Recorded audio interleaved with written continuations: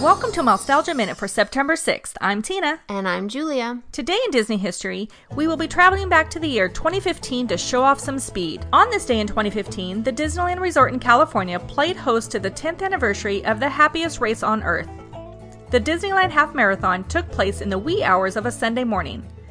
This race was won by James Lander with a time of 1 hour, 8 minutes, and 36 seconds, a whole 6 minutes ahead of the second place winner.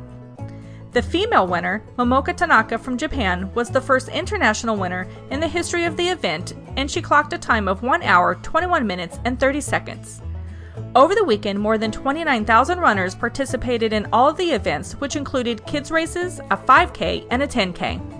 Of the close to 15,000 half-marathon runners, 436 were legacy runners, which means these athletes participated in each of the previous 9 half-marathons leading up to the anniversary.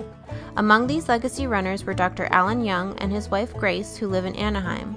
The married couple were registrants number 1 and 2 of the inaugural Disneyland Half Marathon in 2006. The two were no strangers to Run Disney events, being legacy participants in the Disney World Marathon as well. The Disneyland Half Marathon was not the first running race the California resort hosted. Back in 1995, there was an ill-fated marathon which had its finish line located in the heart of Disneyland while it was open to the public for the day.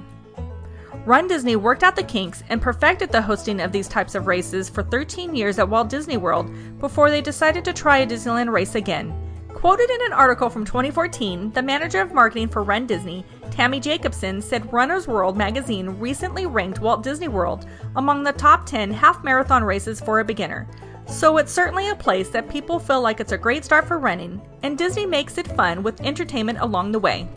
The overwhelming popularity of the Run Disney races, with some reaching capacity in a few hours months before the starting gun, proved that Run Disney tapped into a couple of different markets. There are world-traveling destination runners as well as the die-hard Disney fans that have been turned into runners because of the excellent quality of entertainment provided by a Run Disney event. With special characters available for pictures and live entertainment provided on the course, there is fun for every personality of runner. Unfortunately, 2017 marked the end of more than a decade of Run Disney events at the Disneyland Resort, with reports of construction in the parks and the neighboring downtown Disney area being the reason.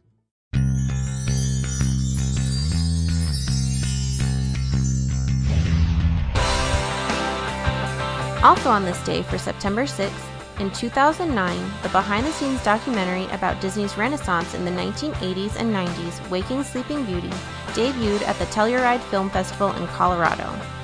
Now it's time to say goodbye, so for Mousetalgia Minute, I'm Tina. And I'm Julia, and we'll see you real soon. To contact Mousetalgia Minute, email minute@mousetalgia.com. Some music files provided by fbbts.com. Mousetalgia Minute is copyright Mousetalgia, LLC.